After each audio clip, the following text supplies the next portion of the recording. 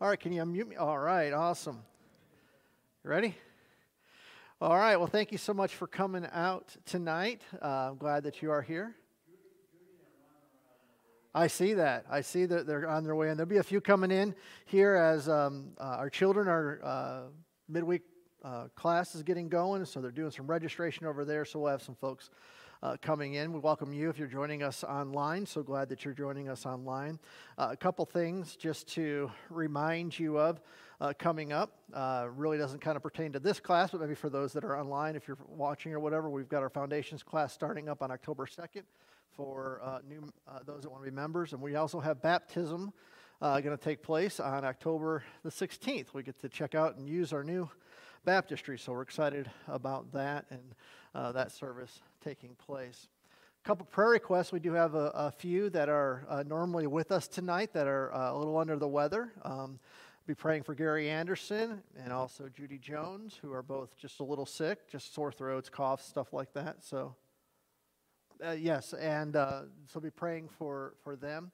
Also, if you know who Seth and Jordan Postler are, Jordan is the little redhead who comes out, who's getting ready to expect her husband there, a new couple in our church. He went to the hospital tonight with some severe abdominal pains, and so they're trying to figure out what's going on there, and so be praying for him as he's in the hospital there as well. So why don't we go ahead and begin our time together tonight with prayer and lift these up to the Lord, and then we'll get into our study, okay? So let's pray. Father God, I thank you so much that you're a God who is always listening and always willing to hear our prayers. And Father, I thank you for our time tonight, and I ask that you bless our time tonight. And then, Father, I lift up these in our church family who are not feeling well. I think of Judy and Gary and others, Lord, in our family that we may not know about, that are under the weather, allergies, sickness, whatever it may be, God, you know. And we ask that you would put your healing hand upon them and heal them quickly, Lord, and give them the strength that they need. Lord, we pray for Seth tonight. Lord, we don't know what's happening there. It sounds painful, and I pray for ease of pain. I pray for wisdom of the doctors that they can find out what is going on, and I pray for your healing hand upon him as well. And Father, we have some exciting things taking place in our church. I thank you for how you're blessing and moving in this place. I ask that you would continue to do so. Bless our upcoming foundations class and our baptismal service coming up. And Lord, now as we get back into your word, as we look at this sermon that you preached and the power of it, Lord, and literally talking about prayer this evening, I pray that you'll be with us and guide us and direct us. And we ask all this in Jesus' holy name. Amen. Amen. So hopefully you got your packet of notes that are out there. If you're joining us online, the notes are on our Facebook page underneath the section of MCC Midweek Adult Study. If you type that in there, then you will be able to print the notes out if you would like to have them. So those are electronically, that's a big word for me, electronically on there for you. So you can get that. And hopefully you have them, but if anybody asks you, you can also let them know they're online on Facebook there for them as well. So we're in the middle of this journey into the Sermon on the Mount. We're in chapter number 6. As we said last week, Jesus started with the Beatitudes, and then he dealt with the law and how that goes. And now he's in the middle of contrasting man's approval versus God's approval in 5 different key areas. And we talked last week about giving to the needy and how we can give to the needy so that man praises us, or give to the needy so that God is pleased with how we do it. And he laid it out that really what we can do in giving there, or in all of these areas, is give loudly and largely, if you will, I guess if that would be the right term, so that everybody sees and everybody pats you on the back. Way to go, you're a good giver, all that kind of stuff. That's man's reward. Or we can do it secretly as God would have us to do it, so that it's just between us and him, and he will give us the reward. And so that's going to be pretty much the standard of what we're going to look at every section that we go into. Tonight we're going to take a really larger chunk of Scripture. It all comes together in this. And so I didn't want to break this up. I wanted to bring it all together in this area. And so Jesus is going to deal with our motivation for prayer. I'm going to talk about prayer, why we should pray, what's our motivation for prayer. And so it's very interesting on what he gets into this for us. So as he teaches, he's really going to teach us how to pray. And we need to understand that prayer is essential to our walk with the Lord. Prayer is very important for us. You may, as we're going to look at some terms here, you may have the question, why should we pray? God knows everything. Why should we spend time doing this? But we'll talk about that a little bit here. But here's what I want you to understand at the beginning, because this is what Jesus is really going to delve into at the beginning. While how we pray is important, we need to understand that prayer, or the words that we use in prayer, or how we pray, especially for others to hear us, because there are times where others hear us, does not gauge our spirituality. Okay? So the wording that you use, the phraseology that you use, how you pray does not determine whether you're spiritual or not. As a matter of fact, Jesus is going to talk specifically against some phraseology and some things here to talk about prayer. Okay, so let's jump into this a little bit, and this will, I hope this will really kind of help you and calm you in your prayer time. All of us have had times in prayer where we're like, I don't even know what to say. I don't know the right way to say it. I don't know how to say it. And Romans chapter 8 deals with this. The Bible tells us that in those times when our heart is groaning, especially in the hard times, when we really don't know how to cry out to God, the Bible says, don't worry about it. The Holy Spirit's got it under control for you. He knows your heart. He knows what's going on. Even if you can't make anything but noises, like, this is, whatever. The Holy Spirit says, I know your heart. I know what's going on. I know what you're praying for, what's on your heart. So that should calm us in knowing that what prayer is. But let's jump into this a little bit more and make it a little more clear. So Jesus begins with number 1 in your notes, public prayer. That's your first blank there. Public prayer. Praying in front of people. Okay? And many of us, it's just like speaking in front of people, are not very comfortable praying in front of people because we know that the human heart is critical and it likes to critique, right? It's just natural for that. You should hear people after Sunday service, I can't believe he said that way. And I would go, I agree with you. I can't believe that. I'm usually the first one saying it. Come on, you guys know you go home, some do, and roast the preacher. It's a lot of fun. It was a great game in my house growing up, so I know how that goes. I'm teasing. But verse number 5 and verse number 6, he says, and when you pray. So again, let me pause here. The word when is here. It's not if, it's when. Jesus takes the stand in the assumption that you are going to pray, and you will pray, and pray is important. So when you pray, you must not be like the hypocrites, for they love to stand and pray in the synagogues and in the street corners, that they may be seen by others. Truly I say to you, they have received their reward. But when you pray, go into your room and shut the door and pray, to your Father who is in secret, and your Father who sees in secret will reward you. Once again, Jesus comes back to this term, this word hypocrite. We saw it last week. He starts off with it this week. I just wanted to point out to you, a hypocrite was a theatrical term originally in the Greek, and when it was originally used, it was obviously it was to pretend to be something that you're not. We understand what that word means. And Jesus points out here that those who are praying, but are praying for others to see and for the Lord, for those to hear them pray like that, are praying for man's approval there. So, I need to pause for a second. Are you with me? Okay. Guess what? My notes went away. Don't you love technology? I love technology. I turned my page, and my page said, no, this isn't going to work here, so, please hold on here for my computer on this. Don't you I love this? Keep your train of thought. So this is my next commercial. Let's see where we are. It'll be like an infomercial there. All right, we've got page 1, and we've got page 2. That's so wonderful. I apologize for that. Sometimes technology is a mess. Okay. Jesus' point here is that those who are praying in this manner are hypocrites because they are striving to make themselves seem more spiritual than they actually are. Okay? So just as we saw with those who gave to the needy, for man to see, these who are praying are making spectacles of themselves so that everyone believes that they are spiritually elite. An example of this today would be someone that we would see that maybe you have a gathering or a group together or whatever. Maybe you're having a meal in the church and the person stands up, usually the pastor. They always ask the pastor to do this.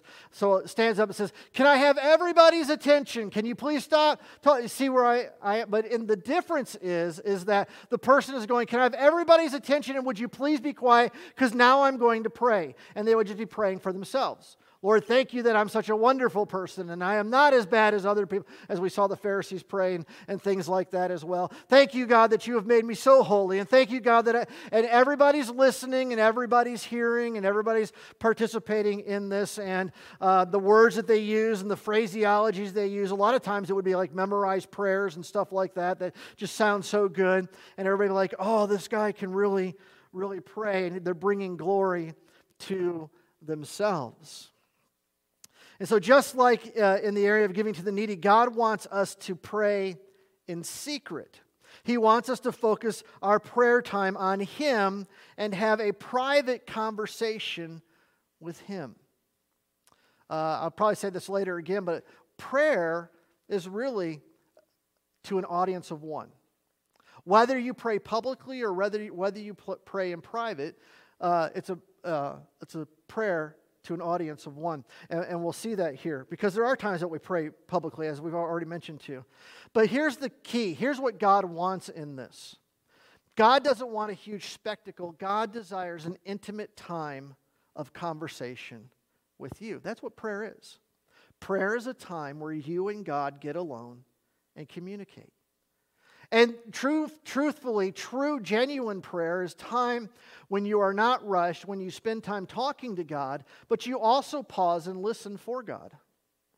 Okay? The Holy Spirit does speak to us in prayer, whether it be by scripture verses coming to our minds, and that's a lot of times what will happen while you're praying about something or you're thinking about something. Have you ever had this happen while you're praying? All of a sudden a verse comes into your mind to kind of answer what you're praying about, or you have this thought of something there. That's how God communicates. I'd say 90% of the time it's usually a scripture or a reference or something that you've heard said in a spiritual setting that the Holy Spirit brings back to your mind, and He's the one that has prompted that. Sometimes, though, there are times where God speaks to us in our prayer time, and it's just something that we know God had to have said or had to have given to us because I ain't smart enough. Right? So we'll look more into this praying in secret for a moment. But number 2 in your notes, Jesus now moves from not only should we not make a spectacle of ourselves in praying in public, but He teaches us now what to say. He deals with the words, the specific words that we use in our prayer time, especially dealing with public. So He's still kind of dealing with this public. He says, "And when you pray, do not heap up empty phrases as the Gentiles do, for they think that they will be heard for their many words. Do not be like them, for your Father knows what you need before you ask Him." So let me give you this basic definition that you need to understand. Prayer at its basic form is just simple communication with God. That's what it is. It is spending time talking to God. Now, He knows our lives. He knows why would we bother God with that. I always go back to the parent and the child. And I really believe this is a big, beautiful picture of how God is with us. I don't care what your kid does, and I don't care what you see your kid do. Let's say you go to a program and your kid's up there singing, or they do something in a play or something like that. You love, every parent does this, you love to hear what your kid experienced in their own words. Right? You just watched it. You just saw it. You saw what happened, but you want your child to explain to you from their perspective what they went through, to hear it from them. It's exactly what God wants from us in our communication. It's just a time of intimate conversation, talking with Him. And guess what? fancy words are not required. Fancy words are not required to talk to God. Have you ever listened to someone use fancy words to talk to God? Okay. Can I really step on toes here? Because I really wanted to say this all day long because it happened a lot in the church I grew up in. Have you ever listened to someone preach in King James language? With all the these and the thous and the all haveths and the haveth nots and all of that kind of stuff. It was big when I grew up, yeah, because Jesus only spoke King James. So we know that, right? No, Jesus spoke Aramaic or Greek, so just so you know. But anyways, if you do that, don't be upset with me. I'm not picking on you, but a lot of people were trained that way. Listen, talking to God should be no different than talking to a friend. That's our communication. Or talking to a close relative, one that you can bare your soul to, your heart to, one that you can tell anything and everything and is not going to get mad at you because they know already, right? Or is going to be rejoicing for you before you even tell him because he knows already, right? It's supposed to be a great, intimate time with God. And this applies to public prayer as well as to private prayer. There is absolutely nothing wrong with praying in public. We do it every single week. We have people on our platform that pray during the service. I pray during the service. I pray before every meal, which, just a little side note, the pastor doesn't have to pray to make sure the food is good. Right? Okay? Anybody can pray over the food. Anybody, all right? Could be a man, could be a woman. Anybody can pray over the food. It doesn't just have to be me. Because 9 times out of 10, I'm off somewhere else and someone's trying to track me down and and you guys got to wait an extra 10 minutes for the meal. You realize that? You guys are waiting 10 extra minutes before you get to the food so someone can hunt me down. When someone can walk out of the kitchen and go, hey, let's pray. You know? And it can be as simple as, thank you, God, for the food, amen. That's all it has to be, you know. I think God has a sense of humor. We have sense of humors, right? Shouldn't God have a sense? Rub-a-dub-dub, thanks for the grub. We can just go on, right? I mean, come on. So, hey, whatever it is there. So I'm just letting you know. Next time we have a fellowship together and you're hungry, just step up and pray. Don't wait. Just go for it. Don't try to wait for me, because my prayer is not going to do any more than your prayer is going to do. As a matter of fact, God would be like, would somebody else please pray for the food down there? Just once. That would be great, you know. So, anyways. As I already said, in our public prayers and our private prayers, prayer is an audience of one. And Jesus says something very interesting here, and I love that he says this. Do not heap up empty phrases. Do not fill up your prayers with a lot of flowery words to sound better. Don't fill up your prayers with a lot of reputation, all right? Have you ever heard, and I've been there, and maybe in my younger years I thought, but oh, gracious, omnipotent Heavenly Father, you are the most all-powerful, all-knowing, great, omnipotent, powerful, wonderful God. We thank you that we can come into your presence, right? He's God. He knows who he is. God, thank you for coming into your presence. Heavenly Father, right? He doesn't need all of that. Now, sometimes we see some of those things in the Scripture, those types of prayers where they kind of seem to build up God in that. And I think that's more of a teaching for us than it is necessarily for how we're supposed to pray, for us to recognize who God is. And don't worry about all the flowery terms, and that comes back to the these and the thous or whatever. You know, I said, I won't do it now because I won't remember everything that I said, but I went through every great big 25-cent word that I learned in college. Omnipresent, omniscient, omnipowerful, redemption, sanctification, justification, and you know, you've heard people that have gone through and prayed. Thank you for your great justification that saved us, and thank you for your or justification that saved us, your sanctification that helps us walk, and your redemption on the cross for our sins, and all of this kind of, you know, these big, huge words. God says, listen. When the sermon's over and someone, they used to do that at my church, call on someone to pray, and there's always one guy. We knew, we're not getting out of here, right? I think by that time the sermon's over, God himself is hungry and wants to go to lunch. Keep it short, right? Go on.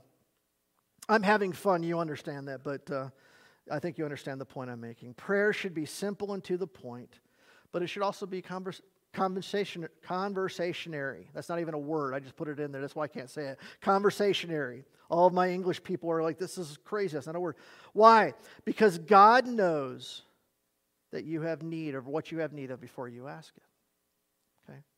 God knows, but He wants to hear it from your perspective. God knows, but He wants to hear from you. And here's the big question. If God knows, why pray at all? And that's the biggest thing right there, is I think because of the fact that God wants to hear it from our perspective, which I've already said. But the other thing is that God wants to know that you know you need Him. You ever think about that with prayer? You ever think about the fact that if we didn't stop and pray for the things that were in our life that were important, that we would never come to God for anything? We would just keep moving on, never acknowledging Him for the good or for the bad, for the good or for the tough. So the reality is that prayer reminds us also that He is the one that supplies. He's the one that takes care of us. And so I believe, very honestly, that prayer is 90% for us, 10% for God, right? I think we get so busy in our lives and going so forward that if we don't stop to pray, if we don't have a thing that causes us to talk to God, we'll never talk to God. And God wants to talk to you because this is a relationship. This isn't a contract, if you will. This isn't like, hey, God, when I need you, I've already got this contract with you. You're going to step in. I already know that, so I don't have to say anything to you. It's like the husband and wife that get married, and at the wedding day, the husband says to the wife, I love you, and then he says to her, and if anything ever changes, I'll let you know, and never tells her I love her again in their entire marriage, right? Well, nothing's changed. Why do I have to say it? Nothing's changed. Why do I have to? She knows I love her. Why would I tell her I love her? Well, God knows everything. Why would I tell Him what He already knows? Wives, you want your husbands to tell you they love you, right? Of course. Husbands, you want your wives to tell you that they love you. Or more than that, they just want you to put it in your cooking so that that's where the love goes for the men. Cook with love. Okay. So when we pray, don't pray so that others will praise you, is what he's saying. In other words, don't worry about the words you use to pray, whether in public or in private. That's the reason why so many people are so afraid to pray in public in churches. I just can't say anything because I don't want to say anything wrong. Well, if you can just talk to God the way you would talk to anybody else, then you wouldn't worry about what other people think, right? And that's exactly what we're supposed to do. So number 3, he says, well, let's bring it now down to our personal time in prayer, or to pray in secret. So number 3, prayer in secret. Prayer in secret. So Jesus now turns to how we are to pray. Now, I want to stress to you that what we're going to see here in the next several verses as he takes us through is simply an outline. This is an outline that he gives to give us something to help us learn how to pray. This is not a prayer that's to be memorized. It's not a prayer that is just supposed to be recited blindly or just continually said. However, with all of that said, there's nothing wrong with praying this prayer. This is an outline prayer that God has given us. I think we all know it. We've all heard it many, many times. Our Father who art in heaven, hallowed be thy name. Thy kingdom come, thy will be done in earth as it is in heaven. Give us this day our daily bread, and forgive us our debts as we forgive our debtors. And lead us not into temptation, but deliver us from evil. For thine is the kingdom and the power and the glory forever. Amen. That's Luke's version. Matthew doesn't get into it that deep. But we've said that. We've recited that. We've heard it. We've been taught it. There's nothing wrong with it. The only problem is that it becomes so repetitious that, as I just did right now, we can say it without there being any meaning to it or anything backing it up. It's just mindless repetition, and that's not what Jesus wanted when he taught on prayer. He wanted this to be the outline, and we fill in the spots. And listen, this is just a sample of what Jesus gave to pray. He's not saying this is exactly how you need to pray. Your prayer doesn't have to be structured this way. It doesn't have to be through this outline. I mean, you'll do yourself well to walk through the outline and fill in things that you want to help you in your prayer if that helps you. But prayer doesn't have to be in this format. It doesn't have to be in this outline. There's not anything special about it being this way. Prayer is simply talking to God. Prayer can be as simple as, Lord, help. That can be it. Or it can be an hour of talking to God about your day and the things that are going on, the things that you're dealing with, and listening and all of that. It can do either or there, okay? Now, I've never been tested for ADD, but I can't make it an hour. So I just want you to know that. So you can rest assured that your pastor can't pray for an hour at a time. So you can do better than me. So keep it up. All right. I've had preachers say, well, if you can't pray for an hour, then you don't know how to pray. No, that's not what the scriptures teach at all. Okay. As a matter of fact, you know what the teachers really pray? When Paul says pray without ceasing, that's what they really teach, pray without ceasing.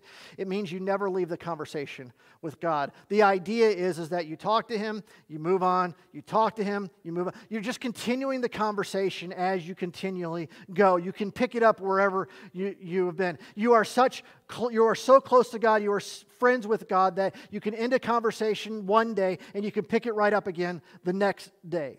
You do this with your best friends all the time, don't you? You talk to them, maybe you talk to them on the phone, they tell you what's going on in their life at that point, and you come back a few days later and you talk to them on the phone again, and you go, oh, hey, by the way, what happened with this over here?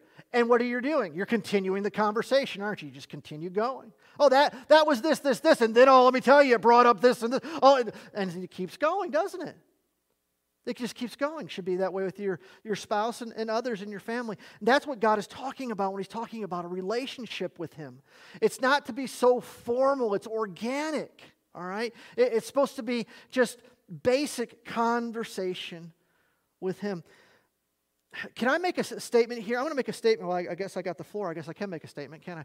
But I'm going to make a statement here that I'm just going to leave it hanging for you to just grapple with, okay? I've been grappling with this today. Is it that we look, now I'm not negating God's holiness, don't misunderstand me. Is it that we look so much at God's holiness that we miss the personableness of who God is? We look at God as, and God is so holy, so just, so righteous, that He's not really that approachable, right? That He's not going to get in the dirt and play with us, type thing. But yet I don't think that's the picture that God wants us to see of Him.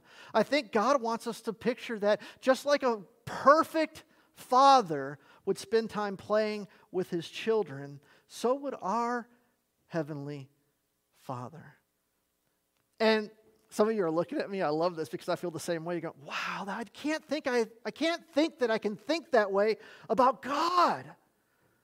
But I'm like, why can't we think that way about God? Okay, that's just bonus. You don't have to pay for that. All right, let's go on. If I'm a little scattered tonight, I think I am. So let's get into this. Jesus' whole purpose for us, for prayer, is simply to teach us how to pray. That's the purpose of this outline. So the first thing is He does, the first two statements He makes, focuses on God. So He comes into this situation and says, we need to focus on who God is. Matthew 6:9. So He says, pray like this. Pray like this. Our Father in heaven, hallowed be your name. And this is going to kind of play into what I just said to you. God wants us to recognize that He's our Father.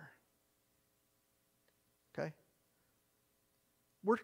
The word Father can be translated, one of the Greek words for father is Abba, which is daddy. Daddy, that's what it literally means. All right? And so there's a side of God that He's our Father. It's important to God and for us to recognize the intimacy that God desires for us.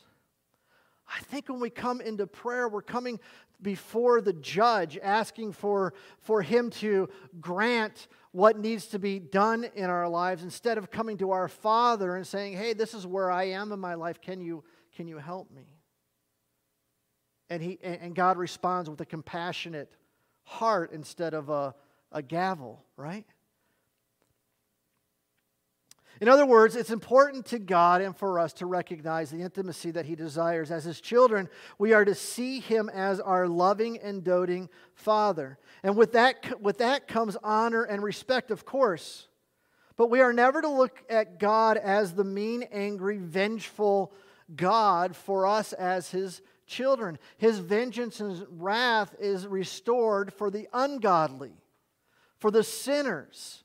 Those of us who are saved, the wrath of God has already been appeased by Jesus Christ on the cross. Now, that doesn't mean He doesn't chastise us as His children, just like a loving parent would chastise their child. But how do you chastise your child? You punish your child with the intent of correcting them so they don't hurt themselves, so that you put them on the right path, so that when they're going the wrong way, you correct them. That's what the word chastise means. It doesn't mean that God's up there looking at ways on how He can stomp us and tear us down and to beat us down. As a loving Father, He corrects us in our sin. He puts us back on track again when we come to Him and ask forgiveness of sin, and we'll see that in a few minutes, and He puts us on the right path. We need to look at God as a just, righteous, and perfectly loving Father who will love and will correct us perfectly. Unfortunately, the only guide that we have is our earthly fathers who do not correct perfectly. Our parents don't correct perfectly. We correct sometimes angrily. We correct sometimes out of frustration. We correct sometimes in the wrong manner. But God always gives the exact proper correction with the exact proper force perfectly every single time. That's going to be the best correction for us to get back on track. You see, His goal is not to beat us down, but to lift us up and put us back on track. And we'll see that as we look at there. So I think the first thing that God wants us to see here is when we come to Him in prayer is that we are coming to our perfect Heavenly Father. Now, as our perfectly Heavenly Father, as He's going to relate to us, react to us perfectly because of who He is, that should draw us to worship Him. Hallowed, the word hallowed means holy. The word hallowed means to worship. And so the word holy there means perfect. And the reality is exactly what I just said. God will always act perfectly right. As a matter of fact, God cannot act any other way. It's His character. He will respond perfectly to His children with the perfect amount of love, with the exact perfect justice, and the exact perfect correction. Every single time. And it's going to always be for our good there. So, it's really only when we walk away from God and really get out from underneath Him as our Heavenly Father, as we abandon Him, that the consequences of life become harder. I don't think God has to, when we're following Him, when we're walking in His Word, when we're obeying Him the way that we're supposed to, when our relationship is right with God, I don't think God has to exact force in our life in order to keep us on the right path. I think it's just little corrections here, little corrections there. But when we walk away from God, when we abandon God, that's when life really gets hard because we're not bearing the wrath of God on us. We're bearing the consequences of our sin. The picture of the prodigal son. Remember that parable that Jesus talked about there? What was it? The Heavenly Father was waiting and wanting to restore and forgive and to love and to bring the son back into the fold. But He wasn't involved in him losing his money. He wasn't involved in the famine that took place. He wasn't involved in him going to the pig pen. All of those were consequences of the choices that the prodigal son made. Do you see? So I think sometimes we look at things and say, well, God's judging that or judging this, and God's like, don't blame me. It's the choices they made. It's the choices in their life that put them in that place. And the reason why those things are happening, because they've chosen to go against me. If they chose to stay with me, then, and I'm really gotten off on a tangent here tonight. I don't know why, but I apologize. But here's what I want you to understand. God is perfect. Do you get that? If I can try to explain anything, God is perfect. And this has been on my mind all day long, thinking about the perfectness of God, because it's like, it means that everything He does is perfect. And I don't understand that because I can't do it. And I've never experienced it. And this is so out there. But then as a result of God being absolutely perfect, He is so worthy of our worship, of our honor, of our respect. There. If we can have respect for our father and mother or our relatives or friends that aren't perfect, how much more honor and respect and love for God can we have, because He is perfect for us there. And so we focus on God, that He's our Heavenly Father. And then this pulls right into Him leading in our lives, and how, if we stay on track, how God works. Matthew chapter 6, verse 10, He goes on and says, "Your kingdom come, your will be done on earth as it is in heaven." And so basically what this is talking about, I'm going to sum this up for the sake of time. What this is talking about is we are praying for God to be king of my life. Okay? Your kingdom come. A kingdom has a king. And as a kingdom has a king, God, I want your rule and reign in my life. And I want your will to be done in my life, because your will is the best. And that will then bring your kingdom and your will to the earth. Okay? So it's the idea of, God, this is what I want for you. What I'm praying for. This is what Jesus is telling us to pray for. God, have control of my life, that in your power I will put all my trust in you. I will walk in your will, so that my life will be a beacon of light to draw the lost to Jesus Christ. Okay? So this is talking about my life making this effect. This is how we bring the kingdom of heaven to earth. The reality that we can have salvation through Jesus Christ. That's the kingdom. When Jesus taught the kingdom of God has come, Jesus was that kingdom. He had come. He had come to die for salvation and for us to be saved. So the reality that He's talking about here is for us to surrender to God as our king. Okay? But we're still His child, right? God is our king. So even as a child of a king, there's a standard that's there that we want to live by, right? Representing our king. And that's how I'm going to follow His will. When I follow what the Scriptures say in my life and obey that and follow that, that's going to be the best thing for me. And when I do that, my life is going to reflect my King, my Father, and it's going to show the world that I'm different than what they are and draw them to Christ, you see. And that's what He's talking about there for that. Now, you will see this special note that is in your notes here. And this special note, I want you to understand, and I'm just going to briefly touch on this.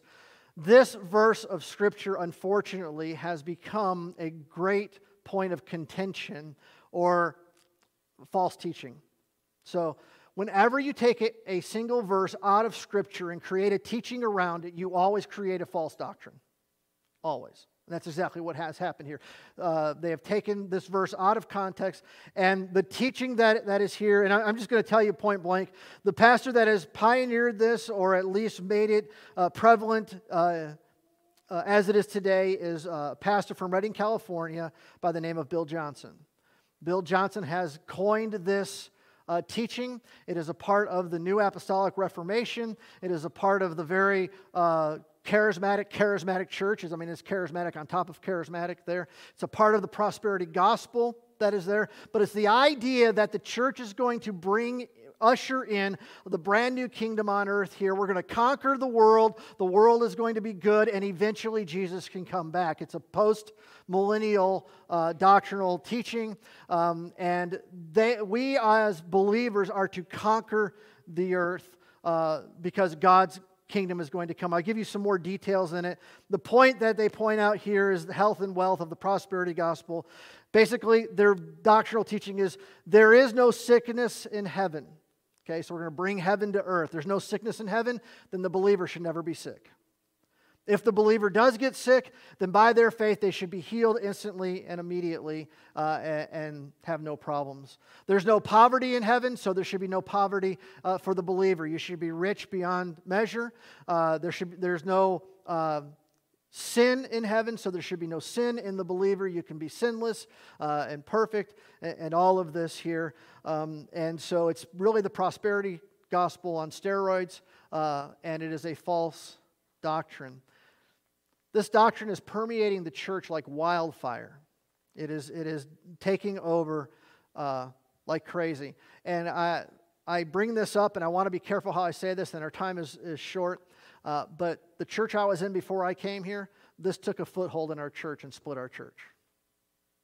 And there have been other churches that have divided over this and the destruction of it. It is absolutely a heretical teaching, and it is something that we need to make sure that we avoid. The whole idea of Jesus' kingdom coming and His will being done is exactly as I gave you the information there, and that's exactly what it has been for hundreds of years, and that's what it's going to be until Jesus actually comes and we move into His heavenly kingdom there, okay?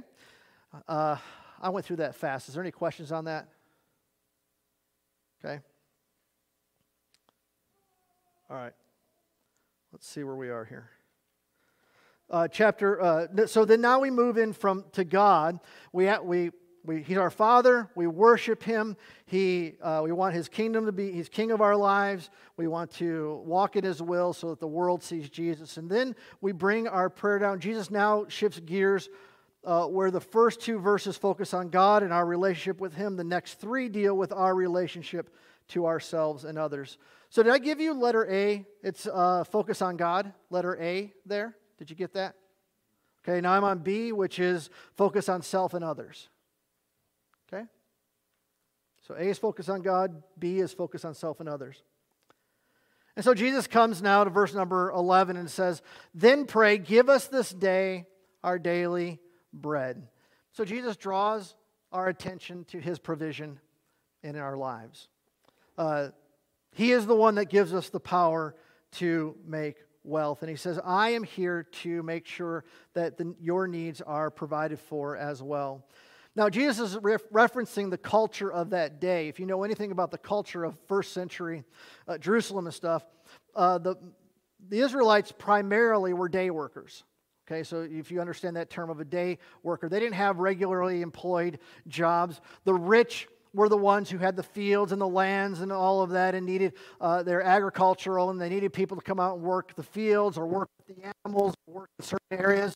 And so basically what they would do every morning is they would gather in an area. It's kind of like what we see today. They would gather in an area, and a person, a representative from the boss would come out and say, okay, I pick you, and you. Come on, you're working for us today. You'll get a day's wage for working. And then keep doing that. And so basically they would work for one day. They would get paid for one day, and that one day's wage would take care of their food needs for one day.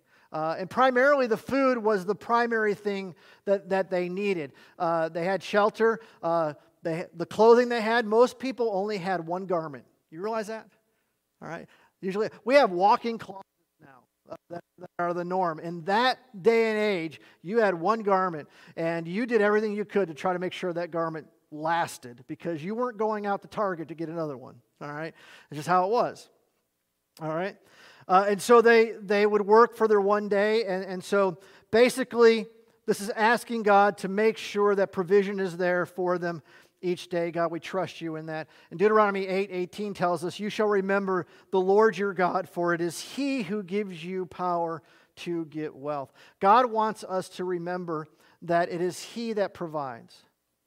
Now, thank goodness we work, we have a work ethic, stuff like that, but God is the one that works in our lives to give us work, to bring work into our lives, to allow us an opportunity to work, to give us the health to work. The very fact that you woke up this morning was a blessing from God. I mean, the very breath in your lungs comes from God. All of that is because of God. And so God wants us to remember that God is the sustainer of who we are. God is the one that blesses us to allow us to do it. If God decided for whatever reason to say you can't today, you wouldn't. You understand? Okay. Which really, to be honest, is so very important because we have a tendency to say, look what I've done.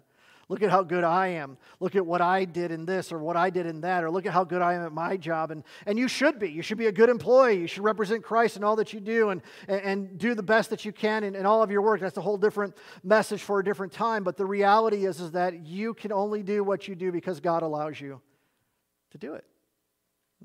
The strength that we have, the power that we have. to do that. And then he moves into verse number 12, and forgive us our debts as we also have forgiven our debtors. This one gets really difficult here. Jesus begins here talking about a relationship between God and us. And as His children, we will never be out of relationship with God. Let me make this point here. Jesus says here, we need to seek forgiveness, which means we're going to sin. We do sin. But when we are God's child, when we have been saved, that sin never moves us out from being His child. Okay? Do you understand that? Paul said in Romans chapter 8, there is no condemnation for those of us who are in Christ Jesus, meaning this: sin no longer, after you're saved, has the power to condemn you to hell. Okay? You cannot be God's child one day and then not God's child the next day. It doesn't work with God, and it doesn't work with biology either, does it? Okay? If you have a child, then no matter what that child does, biologically, they will always be your child. You may even claim they're not your child. I don't want to be my child anymore. Too bad. They're your child. It doesn't matter. You cannot change that fact. They come from your genetic makeup there. When we are saved, when we accept Jesus as our Lord and Savior, if you will, let me use the picture, our DNA changes into part of the family of God's DNA. Not talking about divinity. I'm talking about the fact that we are His child and nothing ever changes for that. However, sin does mess up our relationship between others. Now, your son or daughter may do something you don't like, and you may not want to claim them as your son or daughter because of what they have done, but yet they're still your son and daughter, but you don't ever have to talk to them again, right? Your relationship can be totally severed. You can be angry for the rest of your days, or things won't get back together until you make them right. This is what Jesus is talking about here. That when we sin against God, there's a barrier between our relationship between us and God, because sin is that barrier. And what we need to do is seek forgiveness immediately for that sin, which means this: what he wants us to understand is that when we seek forgiveness of our sin, God immediately, when we repent of our sin, He's faithful and just to forgive us, right? John tells us in his epistle, when we seek forgiveness from God, God immediately forgives and restores. So basically what he says here is that I forgive you, and it's as if there's never been a problem before us, so how's your day? Right? It's like, God, I did this horrible sin. I asked for forgiveness. I really repent of it. I look at it the way you do. Please forgive me of my sin. Okay, so what's going on in your life now?